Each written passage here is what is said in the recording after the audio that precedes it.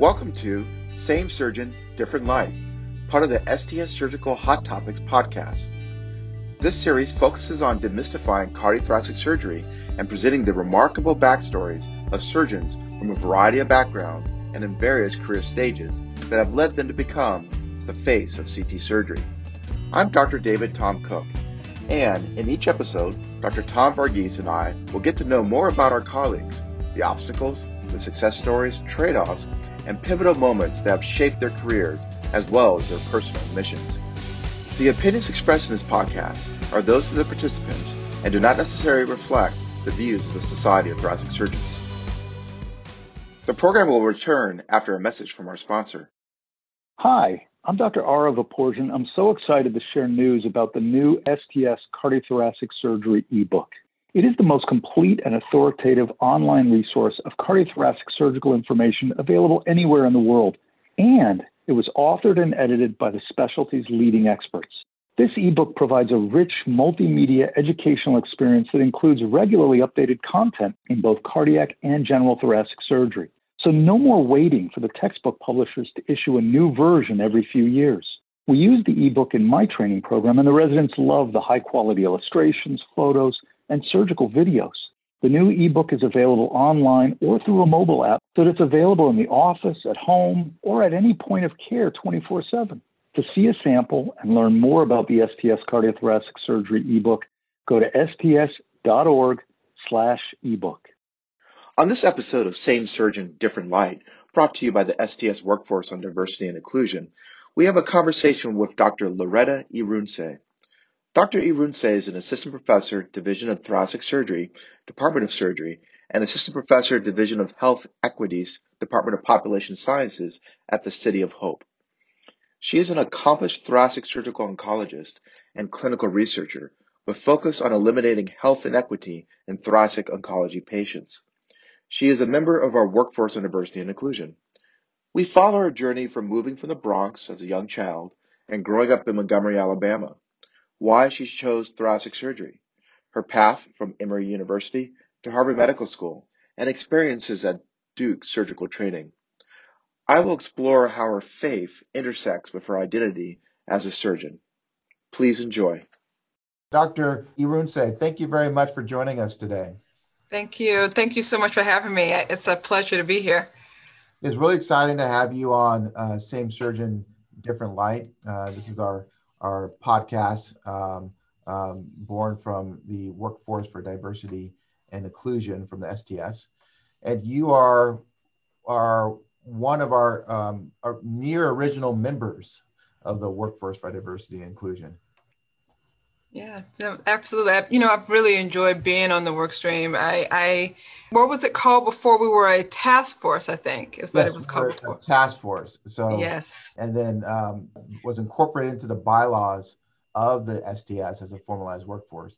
And then you represent the women in thoracic surgery. That's right. And it's been a pleasure to be a part of both groups and to sort of have that intersection. So I've really appreciated it. Yeah, we'll talk a little bit more sort of about the intersection of women in thoracic surgery and being unrepresented in medicine and thoracic surgery. But you're an assistant professor of surgery at City of Hope in Southern California. How are you all doing in a cancer hospital? And at the time of us recording, we're in the middle of the COVID-19 pandemic. Yeah. So we honestly overall are doing very well. We're continuing to move forward with our cancer resections. There was a time when we were trying to prioritize patients. Early stage disease was being considered for either just a little longer surveillance versus even considering non-surgical sort of procedures, particularly in the early onset of COVID. But now we have a regimen that's working for us. And so we test every patient. Every person who enters our hospital is asked a smattering of questions, and so we are in great supply of PPEs, and so for the most part, I think that our patients and our providers all feel safe, and so we've been able to move forward with our resections and the care of our patients, which we really appreciate. Have you slowed down at all in your clinical trial enrollment Yeah, so yes, we have certainly, and unfortunately, but for good reason.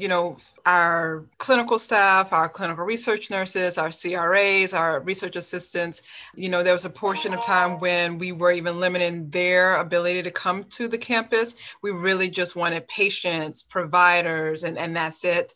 And so, and for that reason, and just the difficulties with recruitment in this pandemic, certainly our trials have had to become a little slower, but we are trying to create sort of efforts to improve that and make that better. And we're hoping that with the release of the vaccine, we'll be able to get right back to the way we were before. Yeah. What about lung cancer screening? Are you still pushing forward with that? Yes, so certainly we remain available and pushing that. But I would tell you there's been a lot of reluctance with many of the providers who refer and patients. I actually have a research study where we focus on educating and increasing lung cancer screening in underserved communities, particularly at federally qualified health centers. And so we have a couple of health centers that we work closely with. And there's one health center where many of their patients really have no interest in being screened right now.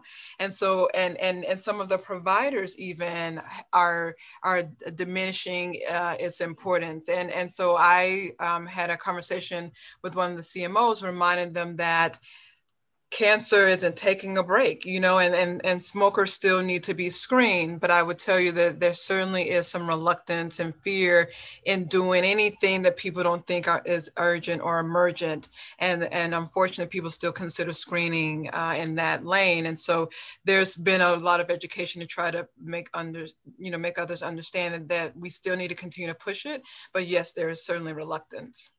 Yeah, I know you have an interest in disparities. And specifically, I always like to say, instead of having interest in disparities, we really have an interest in mitigating disparities or That's right. eliminating disparities. And when you look at, lung cancer kills everybody more than colon cancer or prostate cancer.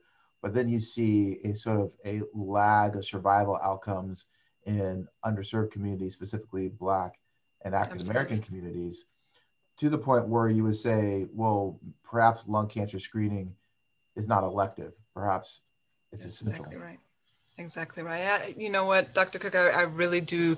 I mean, your sentiment, I agree with you, those sentiments exactly. And the work now is education, right? We still have to sort of remind people of the fact that one, lung cancer is treatable, because that's part of the problem. People think, well, if you're going to die from it anyway, what's the point of finding it early? That's not true. We can treat it if we find it early. And two, you're right. There are some communities that are going to experience and suffer from it and suffer from it greater. And so we've got to really target those communities, which is what we're trying to do.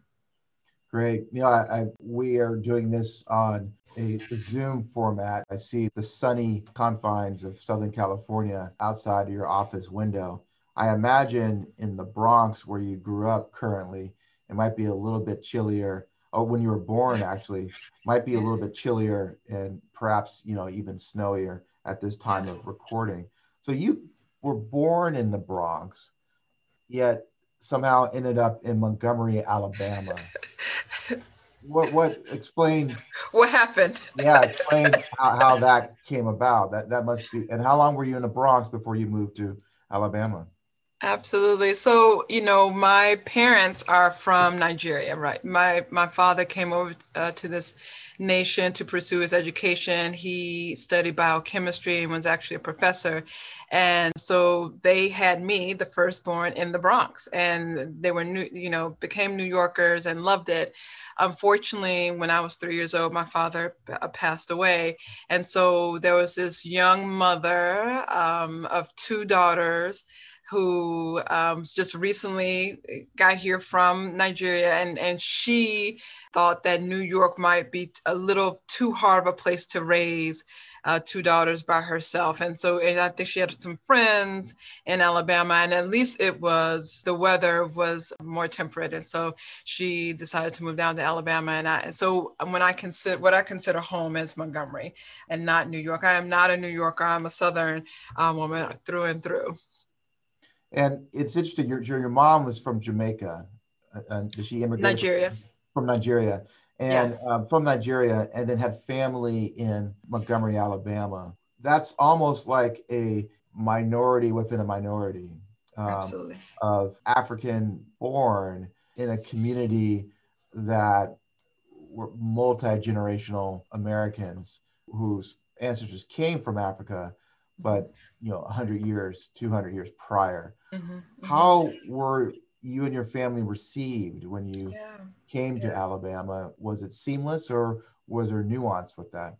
Certainly nuanced, but what is part of the reason I think why I personally love different cultures. I love hearing people's story. I love connecting with people who have just a different background, because what I experienced growing up was there were so many people who did take us in and love the differences about me and my family, whereas there were others who thought, oh goodness, you're different. It's hard to hide my last name. That's part of like who I am. And so from the very beginning, folks immediately know that I'm different, but I was always drawn and appreciated when people embraced that and wanted to learn about it and wanted to understand it and found connections between their upbringing and their experience and mine.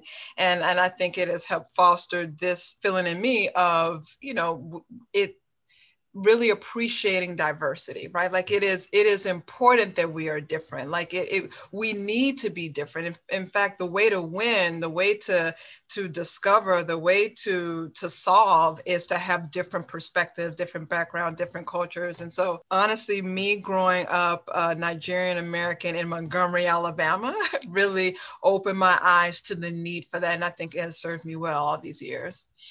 I mean, because it would be a challenge not only for people to understand you, but for you to understand, you touched on this, sort of that rich Southern Black tradition. That's right. Which has its own sort of bylaws and routines. No question. I would tell you, I almost feel like I experienced two lives, right? There was the experience at home from my very strict Nigerian mother. And then there was the experience with my friends at school, which was just completely different. And so I really feel like I'm a balance between the two. And so my experience was Southern Black Christian girl, right? And who grew up in a Nigerian home. And there was a lot of overlap, right, in the cultures, the beliefs, and and actually even some of the experience. But yeah, there's a duality there that, again, I fully appreciate. And then you went on to Emory University. So at Emory, you decided to go to medical school. What motivated you to become a physician? I wanted to be a physician at a very young age. I was drawn to science. I liked math. I liked the sciences, right? But I also really have always enjoyed people. And right, so in my mind, it was just really simple. You just connected to, and so you're going to be a doctor. And I had an aptitude and did pretty well in school. And so that was sort of what was told to me anyway, was, okay, so you'll be a doctor, maybe an engineer. And I didn't really fight it because I thought, okay, we'll figure it out. But even as I continued to matriculate, I realized that I really did enjoy the idea of helping people in a scientific or medical way. Yeah. Mm-hmm, mm-hmm. And after Emory, you moved on to Harvard Medical School in Boston. So back to the upper East Coast, and you graduated magna cum laude. So I feel embarrassed because you beat me out. I graduated cum laude from HMS. What year did you graduate, if I may ask? From Harvard, 2005. 2005. Yeah. So did they still have the society structure? Absolutely. I was canon. So I was canon as well. Oh, excellent. So you go from the Bronx, but you grew up in Montgomery, Alabama, right? And there's a history to the South in Alabama, or in the South period. And there is a sort of a way of doing things that could be traditional. And then you go to a place like Harvard Medical School, which also has its traditions. It has its own terminology. So they have societies.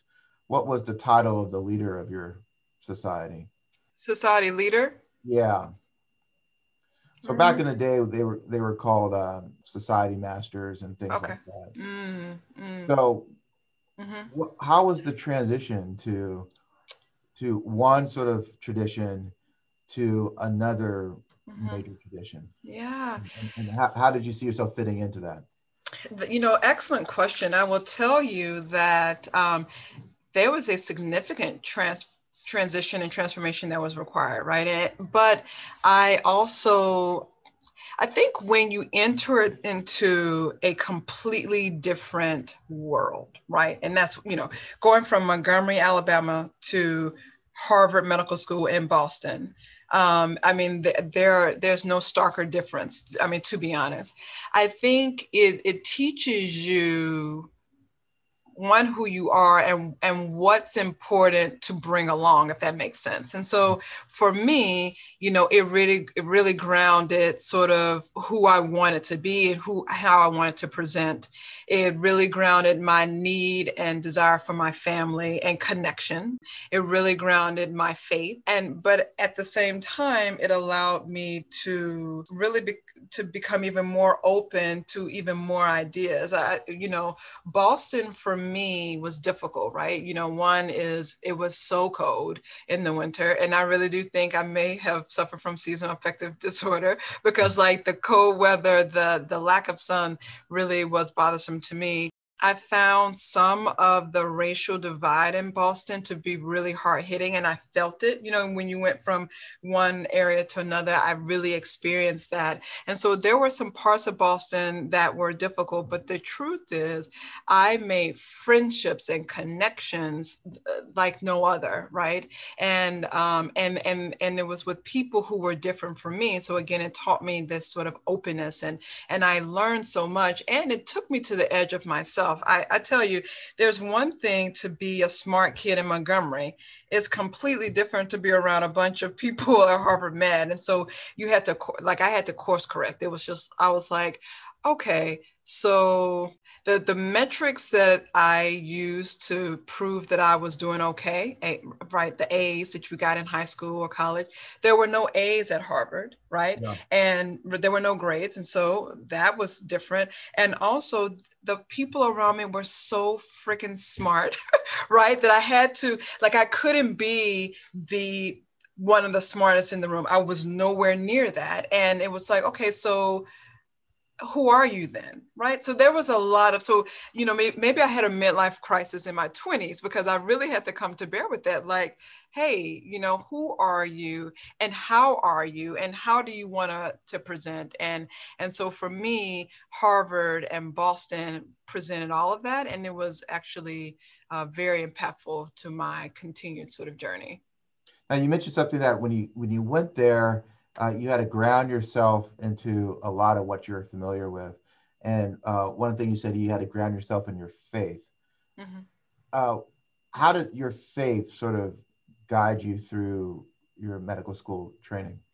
Yeah, honestly, from medical school to actual surgical training, my faith was very important. I would tell you on the hardest days, right? The days where, specifically in training and even beyond, where things just don't go right? The patient that you just wanted to make it didn't, or one of your favorite patients recurs, right? The cancer comes back, or there's a complication that you were a part of, and you have to sort of you actually have to get beyond that. Like for me, it was very important to be grounded in a higher power who loves me, who created me for good, and to be grounded in my purpose. I think it's very easy to get sidetracked by the just day-to-day doings and metrics,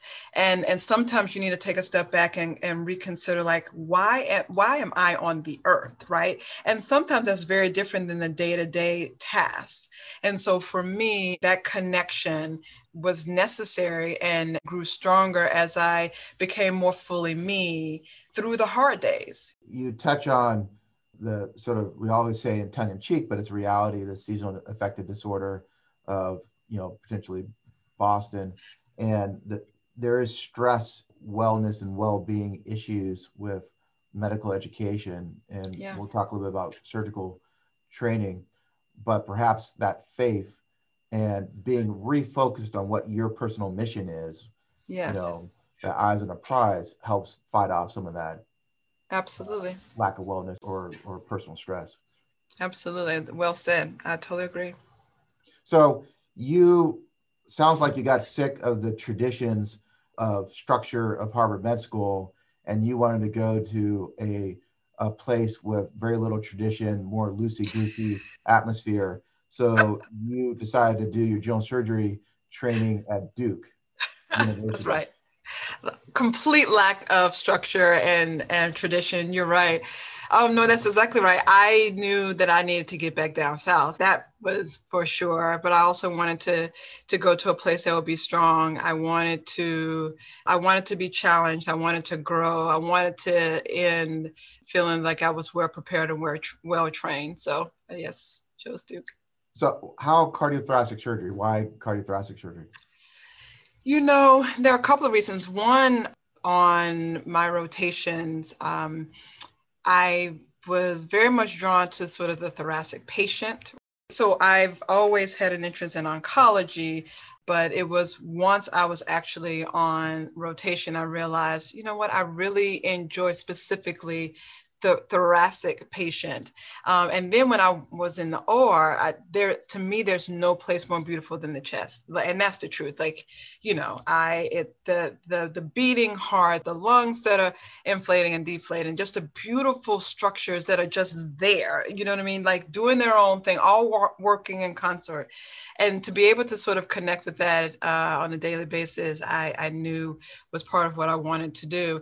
And so the combination of that, as well as the oncological impact that I was hoping to make, really brought that. And honestly, specifically for lung resections, I love that my patients could eat that day, right? Like I, as a Southern person, enjoy eating, and I wanted patients who could eat after surgery if they wanted. And so GI for me was somewhat problematic.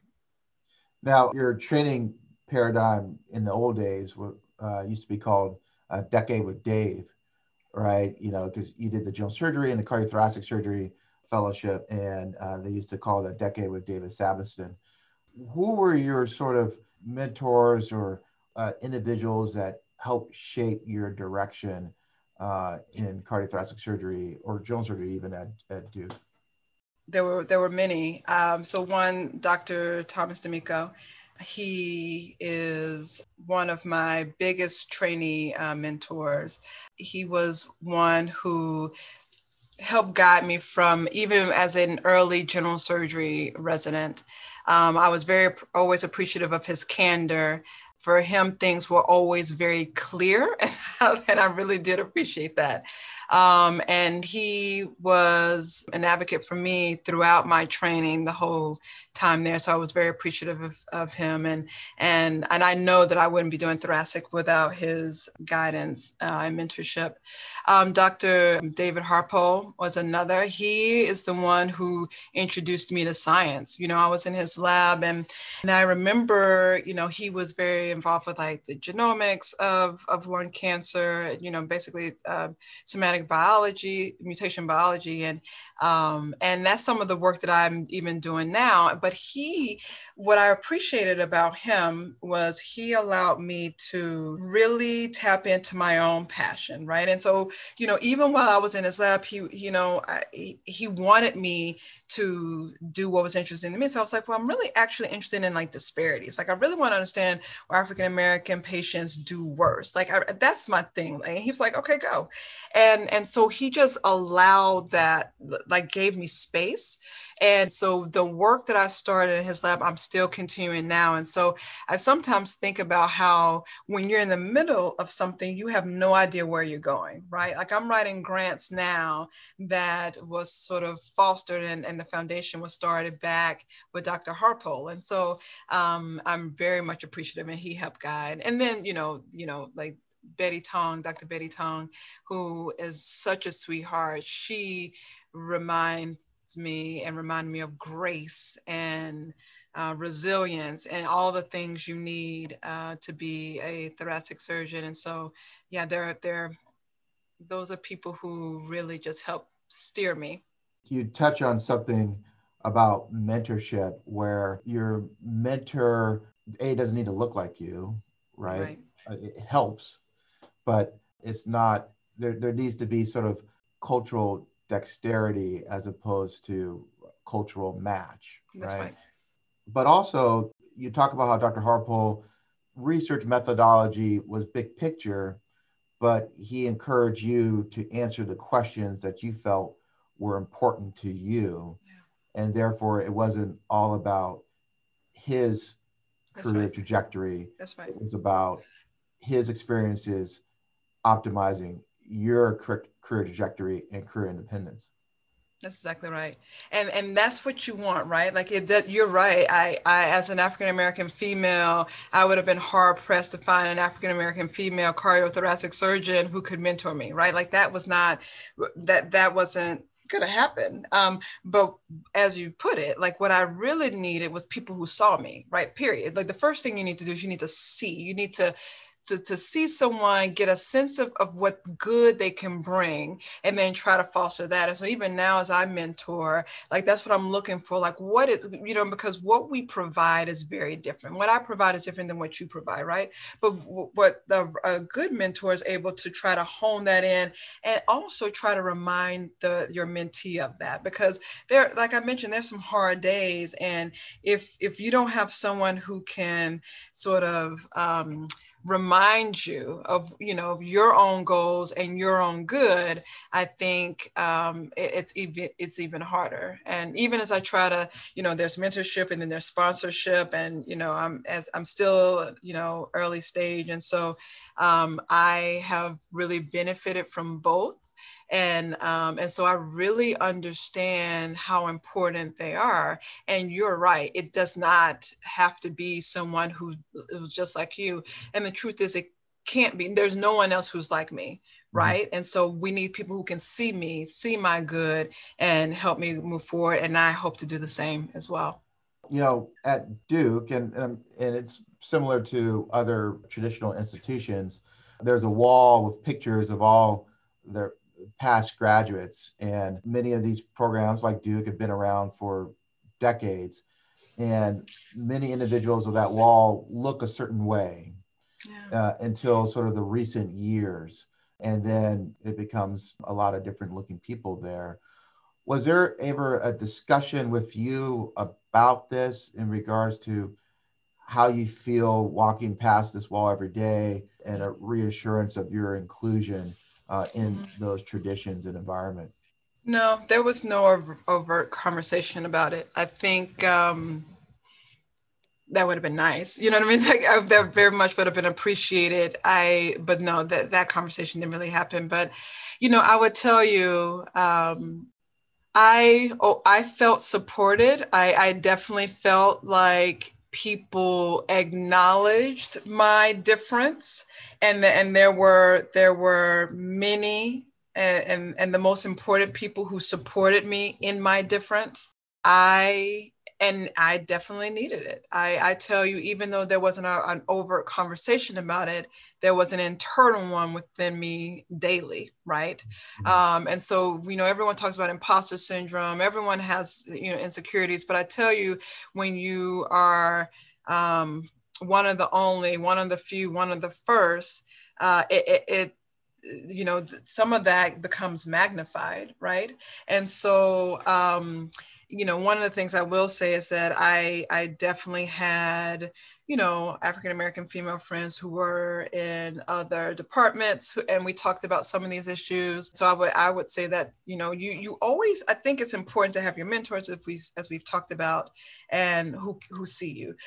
But it's also important to connect with people who are like you and who have some shared experience, however you find them. So I found them in other departments, and I found them in church, and I found them in other sort of social environments. And the combination allowed for me, I think, to grow. So no, there wasn't an overt conversation, but it was happening internally, and I was able to move forward because of the overall support that I had. Yeah, I think one thing that you mentioned is that people did reach out to you, not necessarily to talk about the elephant in the room, Yeah. but to talk about you and what your needs are and to make sure that you're inclusive. I look at traditional institutions, and perhaps the way to look at it is that, sure, institutions were one way historically, but that doesn't mean that tomorrow is not a new day in regards to who you have as part of your institution and how you talk with them and how you discuss issues. That's exactly right. And listen, here's the truth. We're a part of the change, right? Like, our institutions that were a certain way before us are not the same way now, right? They can't be, because we've walked through. We changed the paradigm. We are a part of that change.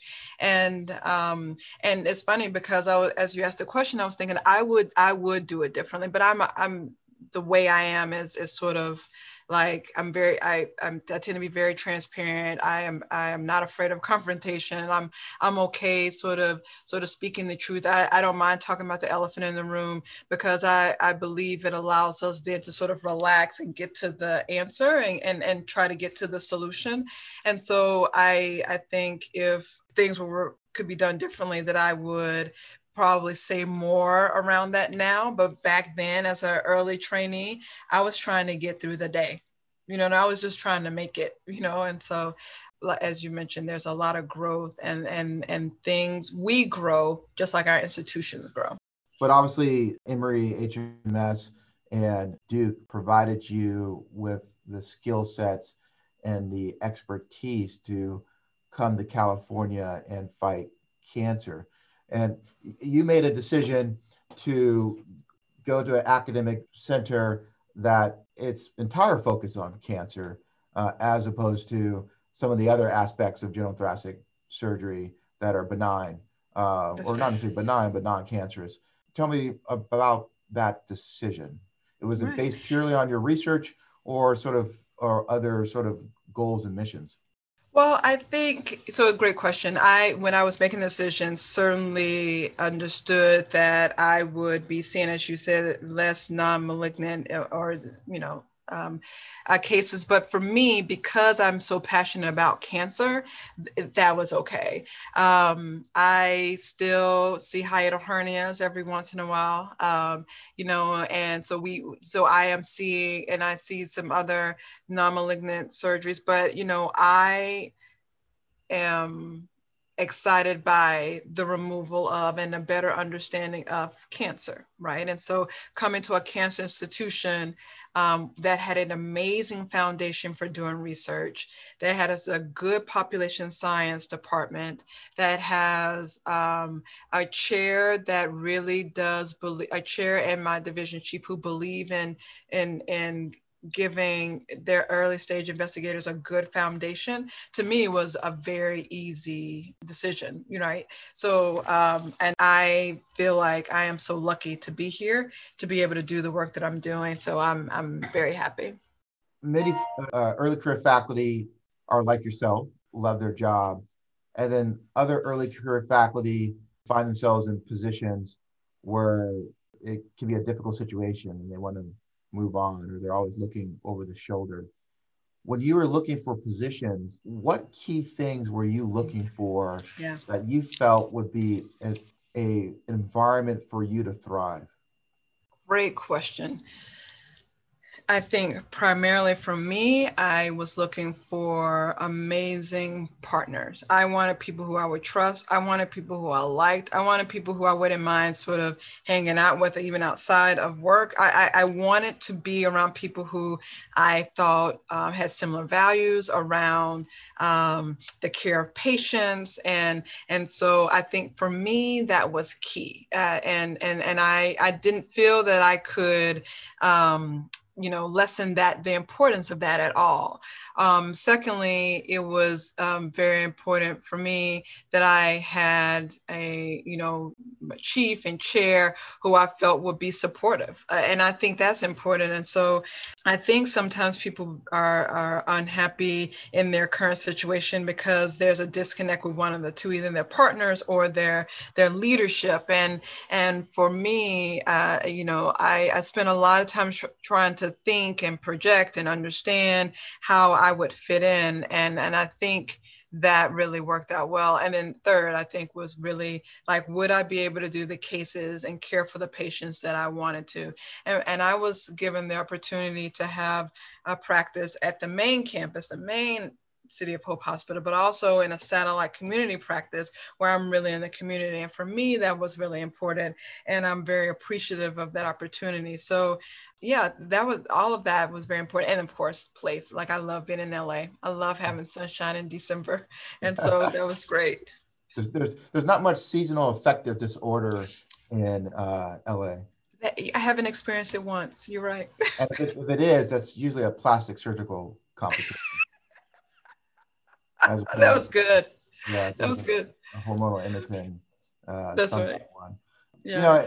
When we look at the success of underrepresented in medicine individuals in academia, there's an attrition rate, especially amongst Black females in the surgical specialties, where you look at sort of the transition from assistant professor to professor. And especially currently, you look at the AAMC, JobSite, or Isaacson and Miller or other search engines.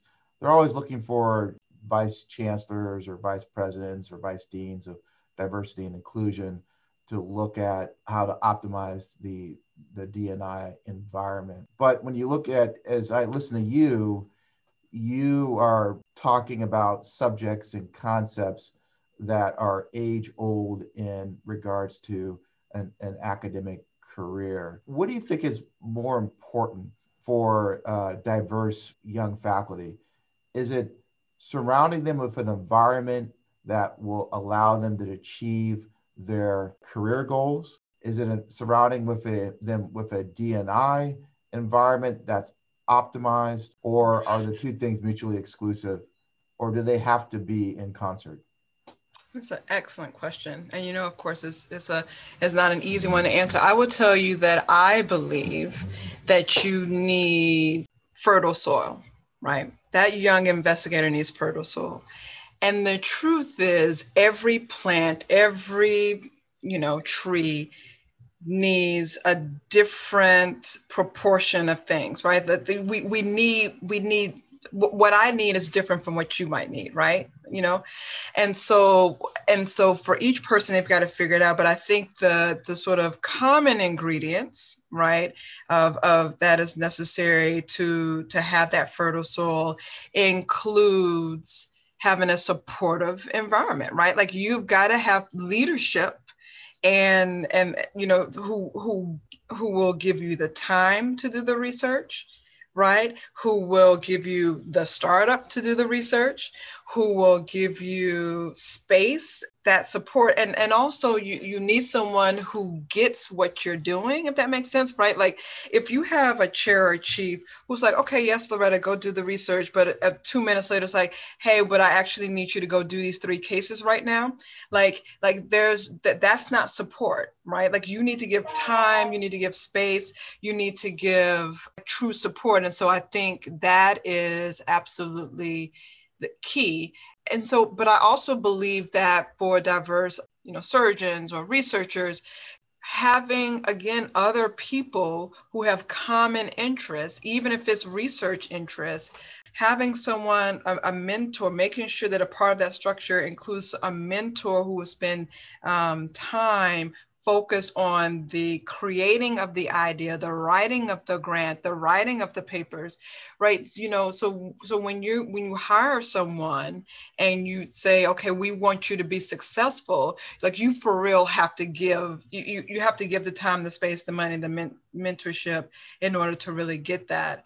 I do think that diversity, equity, and inclusion are absolutely important. I think the way that looks can be very different depending on the institution and depending on the actual person. And so but I also think that can evolve. I think you can come into a place where everyone's supportive and you might be the only, and you can still thrive, especially if there's an ultimate goal to maybe expand. But I think if you had the reverse, it might be even more difficult, right? And so I think, again, fertile soil, the combination of the nutrients might be different for each person. Well, you've been able to take this fertile soil and really carve out an excellent clinical scientific career with a focus on oncology. And at City of Hope, you all are on the cutting edge of oncology. Where do you see our specialty going? What is the future direction of our specialty? And what does thoracic surgery look like 10, 20 years from now? Yeah, great question. As a person who thinks about science, I like to think about this, like what's innovative, what's novel, where should we be?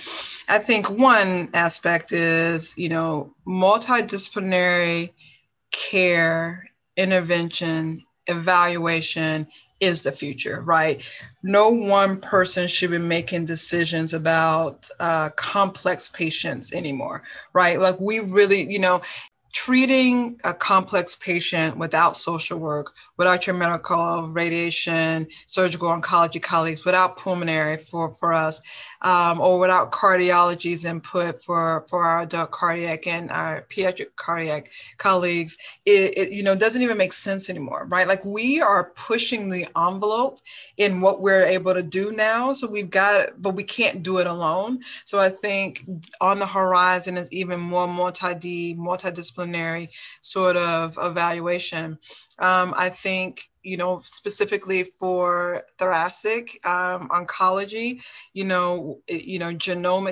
genomics, like we are going to, I think the future will be, yes, we will still be resecting tumors, but we're going to know everything about that tumor. We're going to know the differentiation and the pleural and lymphovascular invasion, of course, but we're also going to know the somatic mutations from next generation sequencing. We're going to know the epigenetic alterations as well, from DNA methylation to histone modification. And because we're going to understand that the best way to treat a patient is going to be to know all of that about them, all of their their tumors, because for some patients, the right answer might be giving systemic therapy, resecting. For others, it might be resecting and then giving systemic. And so I think better characterizing the tumor for thoracic oncology is going to be where we're going for sure, in the setting of the multidisciplinary sort of evaluation. And I think, honestly, what I'm most excited about is that our workforce is going to be even more diverse, right? Like, I think, that we're starting to see that sharp incline of the number of women in our specialty, which is awesome. And as well, we're going to my hope is to see more and more Black men and women, Hispanic men and women, Native American men and women who are who are a part of our workforce. And we need that. I think that's part of if we're behind it all, it's because we don't have the diversity of thought that we really need in order to move forward. So I think those are some of the ways we'll be changing. The paraphrase Dr. Matthiesen, the natural partner of a thoracic surgeon, and it's not necessarily a pulmonologist, although we have great relationships with our pulmonologists. It's really the medical oncologist.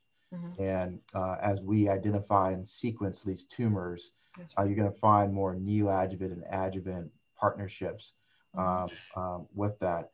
And one of the themes, and I like your phrase, multi-D, cardiothoracic surgeons are natural team facilitators, whether it's the multi-D tumor board of a thoracic oncologist, the transplant committee of a transplant surgeon, or the heart team. That's right. Well, thank you very much, Dr. Irunse. This was a pleasure to hear your story, your inspiring story, and I'm really appreciative of you taking the time out when you could be surfing in Southern California to be indoors and talk with us today. Yeah. Well, there's still time, even, so I might be able to go out. But no, honestly, Dr. Cook, it's always a pleasure to talk with you, to engage. I really appreciate the invitation and the opportunity, and I look forward to hearing even more of these. So thank you very, very much. This has been Same Surgeon, Different Light, a podcast brought to you by the Society of Thoracic Surgeons. Thank you for listening. If you like this podcast, please rate it 5 stars and let your friends, trainees, and colleagues know about it. On social media, you can use the hashtag #TheFaceOfCT More information about the Society of Thoracic Surgeons is available online at sts.org.